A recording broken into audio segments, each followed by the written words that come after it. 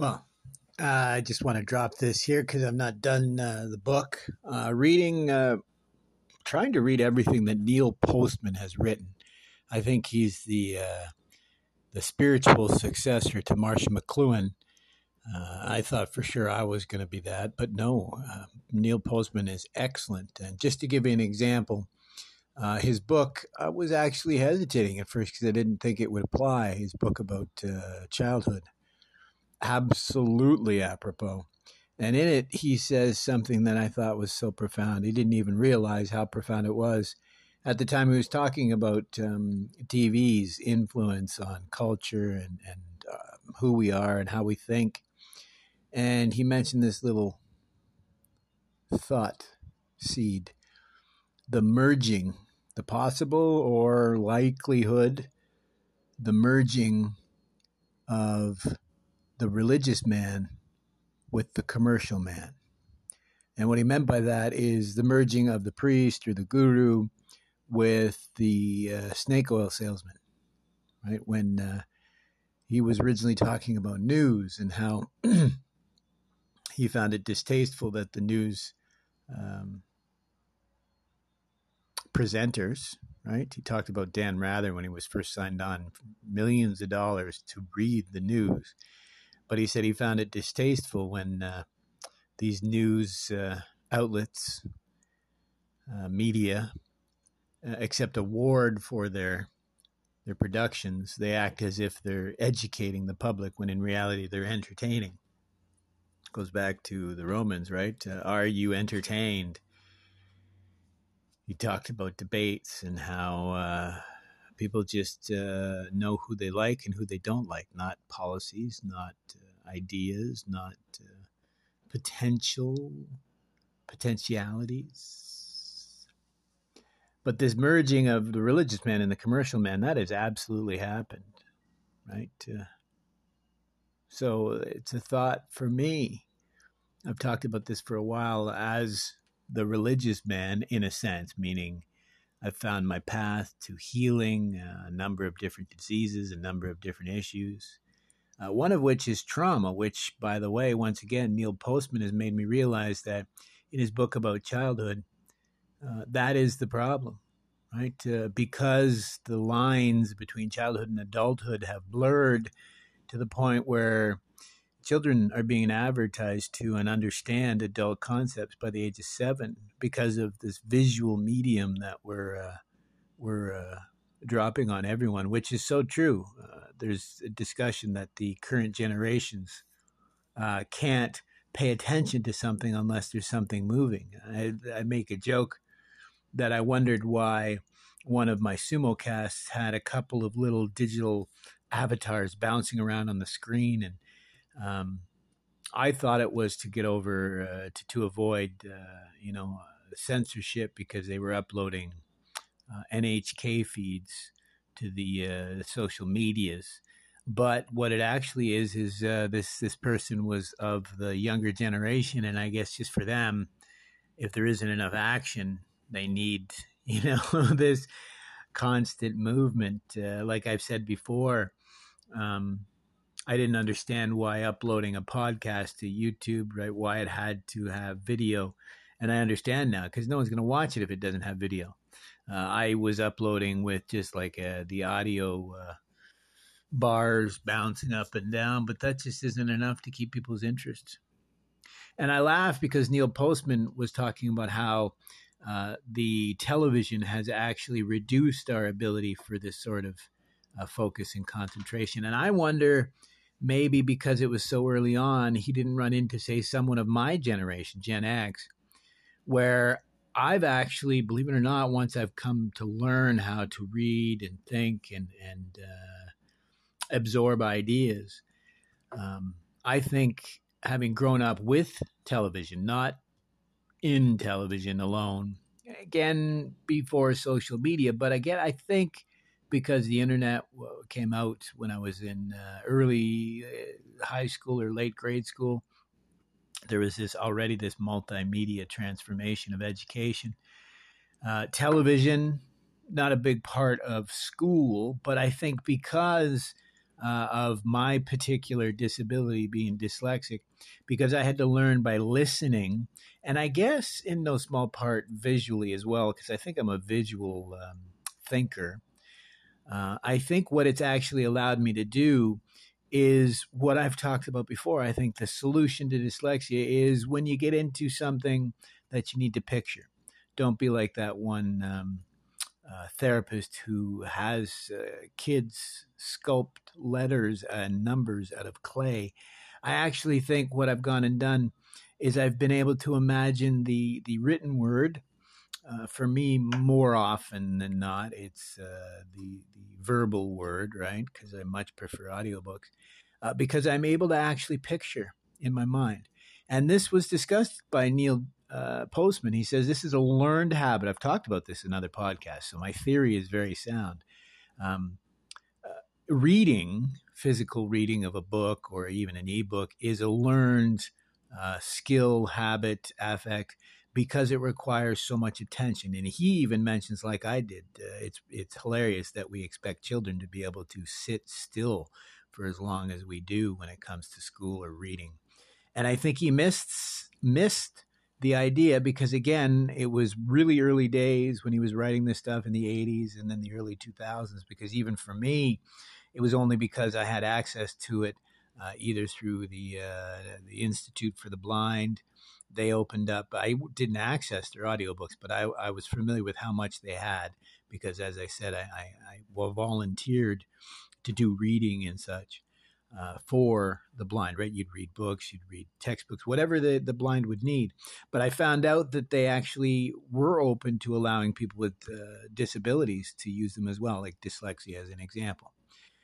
But fast forward to when I was a banker, that's when I knew about audiobooks, and I found out only by asking, lo and behold, that yes, they had audiobooks available. Same as I said, I have a commercial driver's license. In Canada, we call it an AZ. It's called the commercial driver's license, the CDL in other parts. I got that after being a banker for a number of, I could even say decades, but just, adventure, enjoy the Canadian North. I guess I watched too much Ice Road Truckers, but all kidding aside. I wrote my test again. We have to rewrite, recertify every few years. And this last time was terrible because they've added probably 50% more content because of new legislation that's come out, because there's been some really horrible accidents in the last 5 years. And I did okay. I got 59 out of 60 because I spent a week or two studying, right? Because I had to do it. I had the books for studying with the new rules were digitally, so I had to read them on a computer. And oh boy, that was tough. That was a lot of. But I just learned to just calm down. I'll just go over it over and over and over until finally it sinks in, and it did. Right. So what I ended up having to do was convert the visual medium from the digital sphere. I think it's similar to the physical book. Convert that back into the data from the visual, back into data in the mind. And then for me, I have to convert that into a visual idea in the mind. But I did okay on the test, but it wasn't until after I found out that, oh, yes, yeah, you can get the test. There's an audio version of the test. You don't have to read it on a computer screen, right? Because it's not paper anymore. You have to do it on a computer. But they didn't bother telling me that I could get it, as audio. But that's where I think Neil Postman would maybe be watching this transformation, because I've talked about this many times before, that in the last, we'll say 10 years, and the rise of ebooks, we thought that would change people's reading. But no, actually, what in most, and I'm being broad, but the numbers do hold this, that reading has pretty much stayed the same. So yes, people are adopting ebooks, but they've dropped the physical books, right? They're about the same, right? You would think the 20, 50% increase in reading with this convenience now. You don't have to as well as apps that make it a little bit more affordable. I've seen how much it can cost for people who are avid readers of physical books.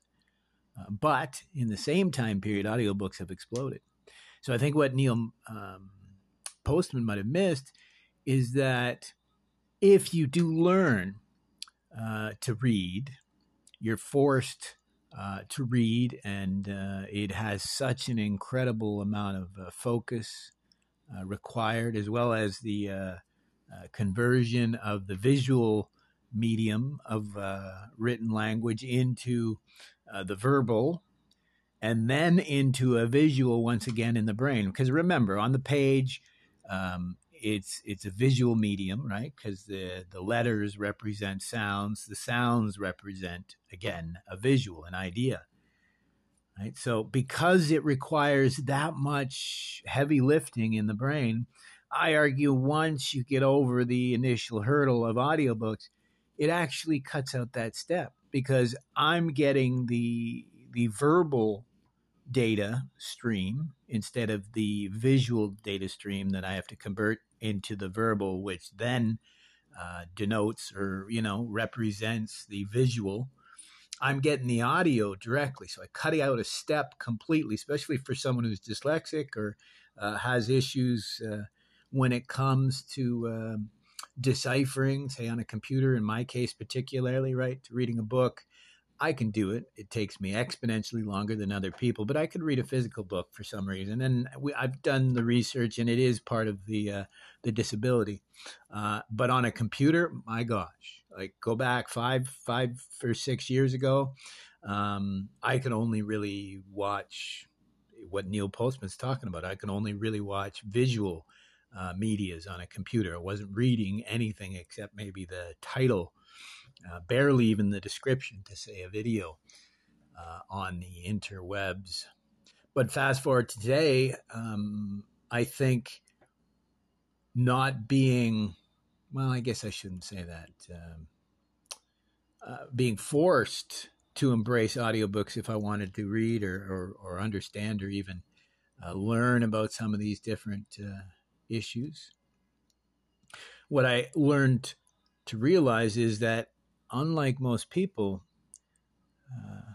I think I've realized that audiobooks are arguably a much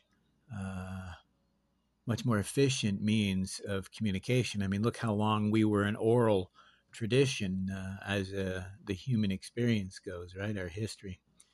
And I think that in no small part it has to do with this, right? The Greek tradition of theater, of the two Greek tragedies, arguably why visual media is so impactful, right? Because look at a book, right?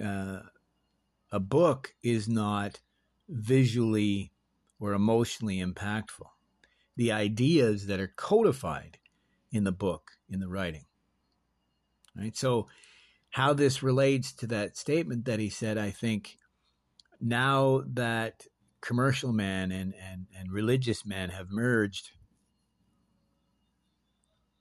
and you combine the idea that you're a consumer, which is what we all are. We're all consuming, right? We're consuming whatever it may be on our path.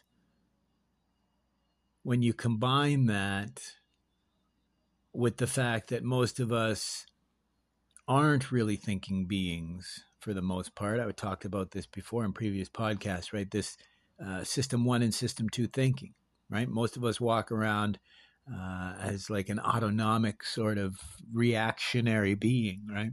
I gave the example of when you go to the grocery store and you don't really pay attention. And I mean, I've done that recently just in the last couple trips. I've paid for our groceries, but because it wasn't an extreme amount, I didn't really notice, and I even forgot. I mean, I left one place. I had paid.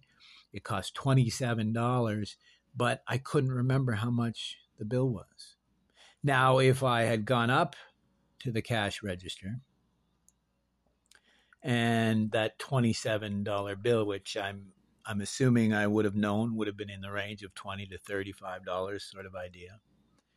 But if it had come out at $270, well, that would have snapped me out of my System 1 or my automatic, I should say, I apologize, my automatic thinking set, and my higher order thinking would have been engaged. Right? And so the argument here is Neil Postman says that because everything's so short, right, a debate, it's like, here, you got 30 seconds. That's not Neil Postman. It was actually someone giving a review to one of his books who mentioned exactly this, right? What are you going to get? Like, here, you have 30 seconds. What's your response to this, idea? 30 seconds, right? And here we are today.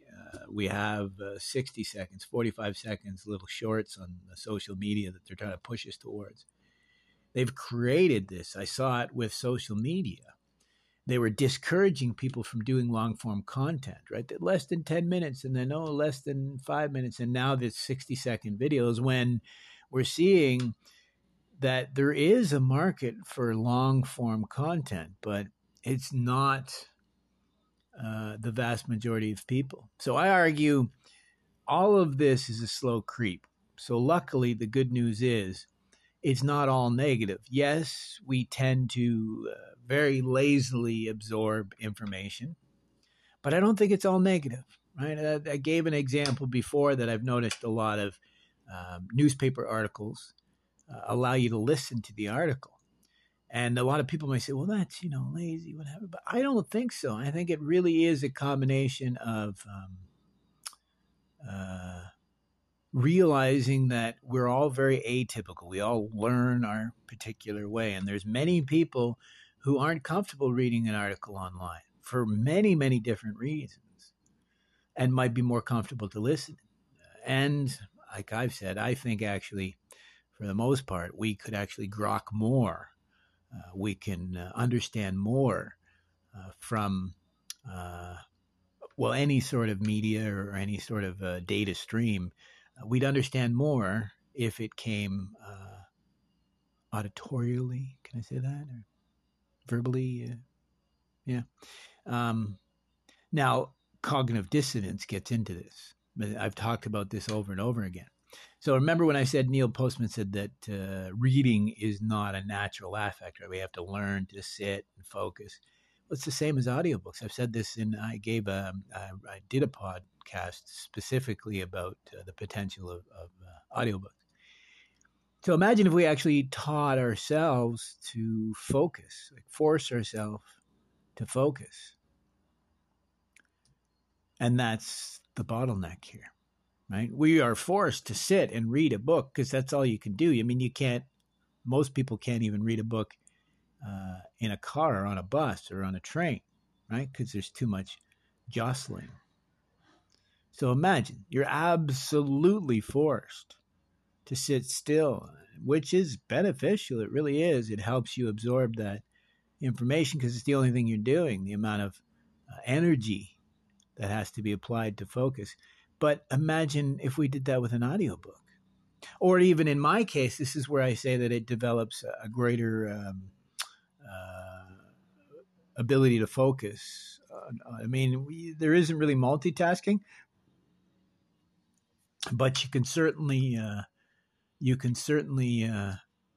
I think, follow me here, I think you can engage the higher order self in a way that you can still make use of the automatic self. And what I mean by that is the rise of listening to podcasts on commutes, right? Your automatic brain is doing the driving. Your higher self is listening to the podcast. Or audiobooks for me. If I want full and complete focus, I will wear both earbuds or ear cups on my ears, and I will up the speed.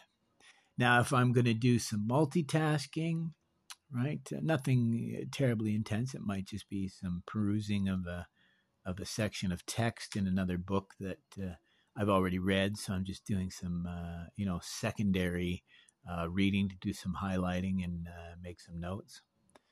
I might be listening to an audiobook at the same time, right? So I think you go from being automatic, like listening to an audiobook or a podcast while doing the dishes.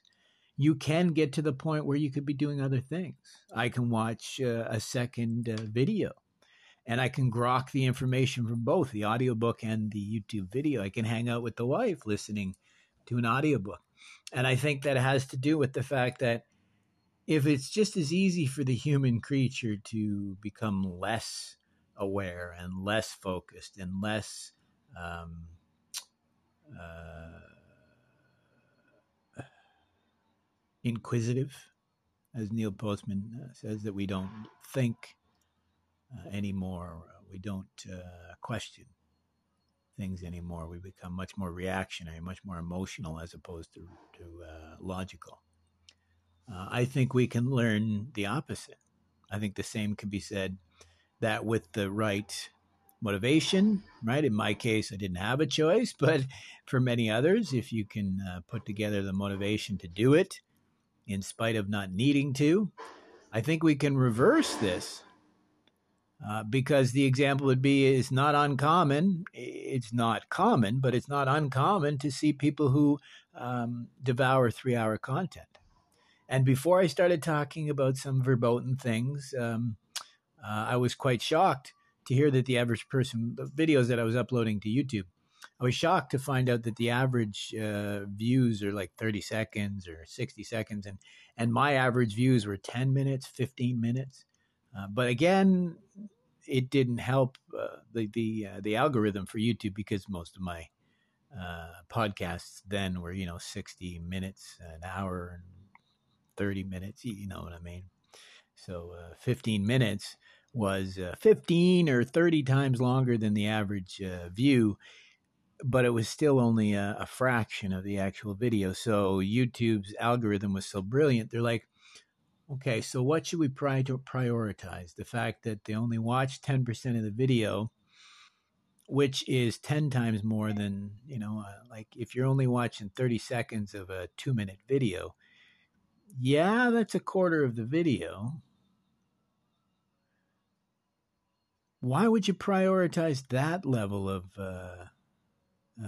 satisfaction with the content over someone who might spend 15 minutes on a video? Even if it's an hour long, they spent 15 minutes listening to it, right? I laugh because I've said before, it's tough for the viewership on the podcast, because they'll include views that are only up to 60 minutes, 60 seconds, or longer is considered a view. I guess in this day and age, people know whether they want to listen within 60 seconds. But 15 minutes speaks to interest, to satisfaction, to positive reception of some content, whereas 60 seconds, 30 seconds, watching a video, I mean, I don't care if it's half of the video. I'm sorry, if the video is only 60 seconds long, then I would hope that every moment of that is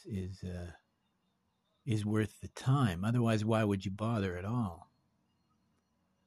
Right? I have talked about this a million times, right? Tell your story, because it'll be somebody's survival guide someday. Right? So that, to me, I just love this idea that religious man has merged with the commercial man, and media man, newsman. They're all commercial man, right? Like I said, I mentioned I was watching this one gentleman. He's a teacher, and he was reviewing one of Neil Postman's books, and he said he's right. He's just got a tiny little YouTube channel, but he's acting as well. I found it funny because, he was talking about that all media is acting, but remember what Carl Jung talked about, the idea of persona, right? This face that we may make, I guess, but this face that we wear. So we're always, right? As Shakespeare said, all the world is a stage and we're but players upon it. And that is so true. We're all playing a part. And I've said this before, I much prefer, rather than the theater, right? The tragedy and pathos, these different masks. I like the idea that the Japanese have, right? Your persona, right? So you have a mask that you wear broadly for most of society to see, and people that you don't know, strangers and such. There's a certain persona you wear, a certain personality, a mask that you wear for them. Then you have another mask. You take off that mask, and underneath it, you have another mask that you only share with people you trust and people you love. It's a different form of yourself, a different version, a different persona. But I argue there's a third. There's a third persona that you only share with yourself, and maybe even parts of that self that you don't even explore. Right? Here we go again to the Nothi Sotan of know thyself. And when you go into those deeper aspects of your unshared self, you find your shadow. You find the monsters that lie hidden. Because I've said this a million times and becoming a bit of a cliche myself, but how can you restrain these monsters if you don't admit to their existence within oneself? But worse yet, you don't explore truly how those demons, those jinns, those spirits, whatever you'd want to call them within you, the negative aspects, if you don't look to see how it influences your everyday decisions, then you're amongst those that believe, and you'd be right, that free will doesn't exist. As I've said, I like to quote Carl Jung when he said, sometimes we need to leave reason aside to explore the sense and nonsense, but that requires first that we are conscious, present, and aware creatures. And that's where most of the evil in this world can be sourced to, or I guess either way.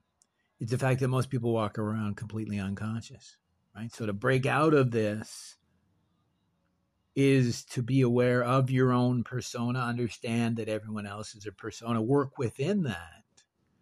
But that's the kenosis, that Greek word, which is to empty, to empty oneself. That's exactly what we're doing. I mean, if you could get to the point where your persona was absolutely as close to who you are, then that would be a win. That's the opposite of what Neil Postman's getting at, is that the religious man isn't about grace, isn't about truth, isn't about awe or inspiration or ritual or rite, but they're just a player upon a stage. So it's not even a merging of commercial man. There is no separation between media, religion, commercial man, or the private citizen, right? We're all affects, right? We're all Ajivakans. I've mentioned this before. It's a died off sect from India around the time of the Jainists and the Buddhists and the Vedantins. The Ajivakans were these individuals who thought didn't matter what you do, life was all predetermined. It's just going to happen to you, right? Complete nihilism, complete apathy.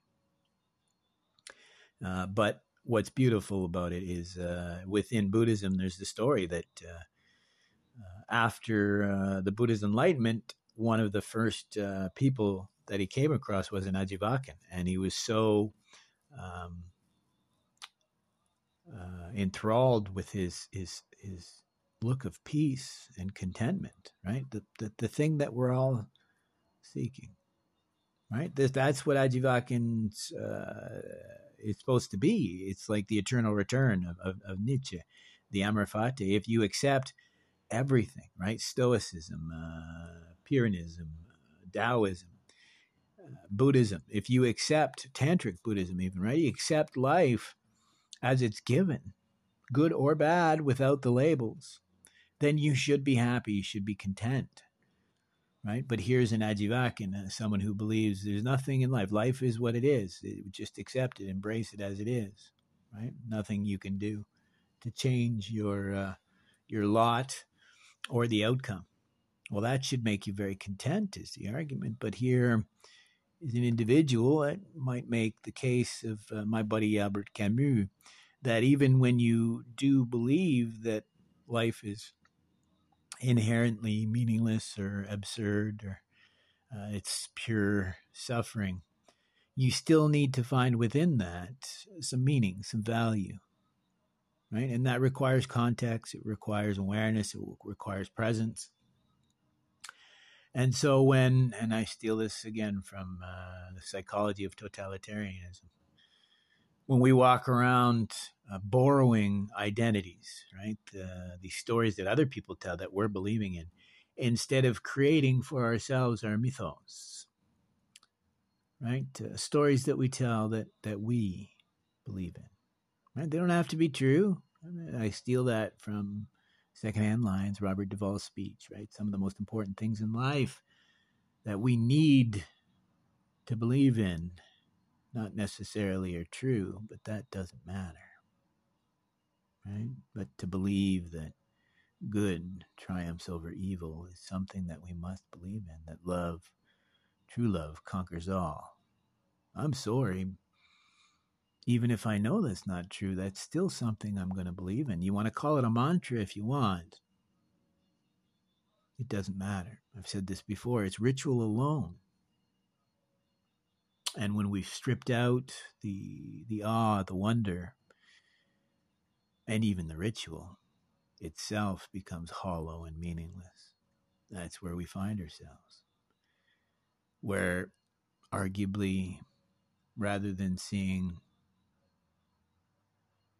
a celebration of the individual and our diversity, we're actually becoming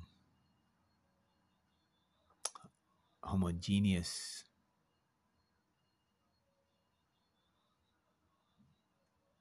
entities without agency.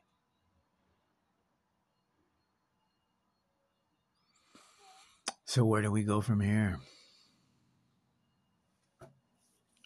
I think it's time for a renaissance of education, of enlightenment, of meaning, of creation, of agency. I think we need to start appreciating what really matters. Stop with the aesthetics. Start paying attention to the gravitas. What truly matters in life is that we are greater than the sum of our parts. We are the gestalt.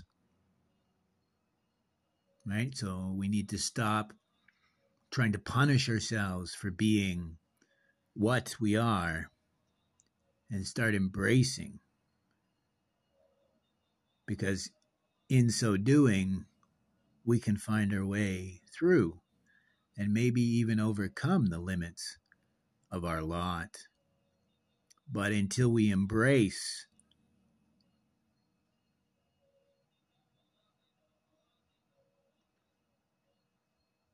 are we even operating on the same plane, really? We like to argue about different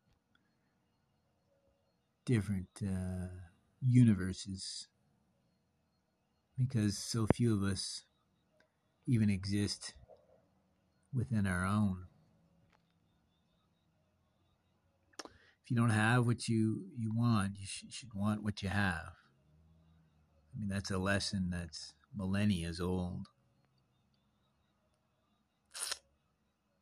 I guess I'll just lay that on you for today. I can't recommend Neil Postman more highly. That, right, as the one reviewer said, is what is a book from 1983 going to tell me today? Oh my gosh.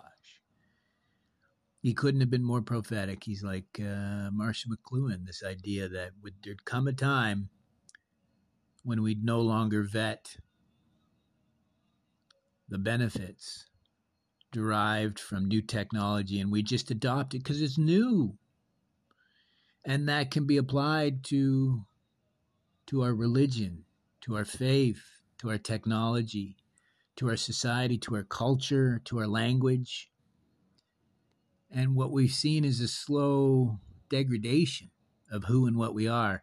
And again, I blame it on commercialism, not solely, but if you think about it, if your goal is to advertise products, you just make it as simple as possible. It's advertising products, right? Widgets. Doesn't matter what the product is. You're just advertising to the populace, advertising to the people. So what do? Can you make them as close to homogeneous as you can? No, but you can make them think, right? Imagine one of the most popular beverages being food coloring and carbon dioxide and sugar. That's all an affect of advertising, right? Nothing more. We haven't been programmed to believe we need these products. We've been programmed to believe we are the consumers of these products, when in reality, we're not. I mean, I don't know why. I always go back to Friedrich Nietzsche's quote, the idea that the reason why we attribute our great accomplishments to an external source is because we don't have the necessary faith in oneself. We don't realize that we have this infinite potential if we'd have faith in ourselves. I'm the worst for it. Here I am sitting a couple days actually feeling healthy for the first time in 20 years. It's amazing. But the first day, I was just in shock because I've never had this happen to the point where I'm actually feeling good. I'm not having major issues, and I was waiting for the other shoe to drop because it has happened to me in the past, and then boom, something terrible happens. It's the health, right? But I have been making major changes. In fact, to be honest, it's it's Jung's reversion to the opposite, the antiadromia. Just a little window. I went years living as a vegan, thinking that would help my disease and our lifestyle. And now I'm in my second or third month of ketovore, or technically carnivore.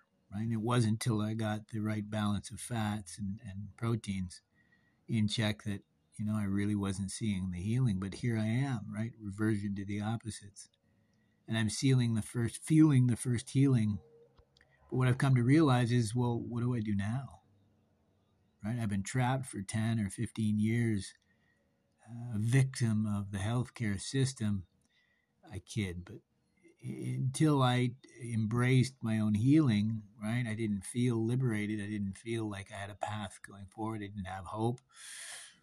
But it did give me hope. But what happens now that that's no longer my purpose, my meaning? If I've found a way to get this disease in check, well, what do I do now? What's next? I think that's the answer. What's next is we ask that question, right? When you're listening to something, when you're watching something, when you're thinking about something, the question, what does this mean? What's next? What are their motivations? What are their intentions? What are my motivations? What are my intentions? And how does that apply to them, to myself, to us, broadly? I've said this before. I didn't really realize how it would all come back full circle. Trauma. Meaning, value, right? I never understood why so many gurus are just phonies, but they either don't value the message or they have other values. They're just trying to enrich themselves or their ego. Because if you're like me and you value the message of trying to liberate the trapped, you don't think of taking advantage of the same people you're trying to liberate. But as I've said before, well, that's why the greatest gurus are never really known about, because they're the least likely to laud their achievements, their accomplishments, or their benefits. It takes their followers to do the same. But again, if you're actually helping people heal, even the people following you tend to not have the time to advertise. But let's find the balance, the middle way.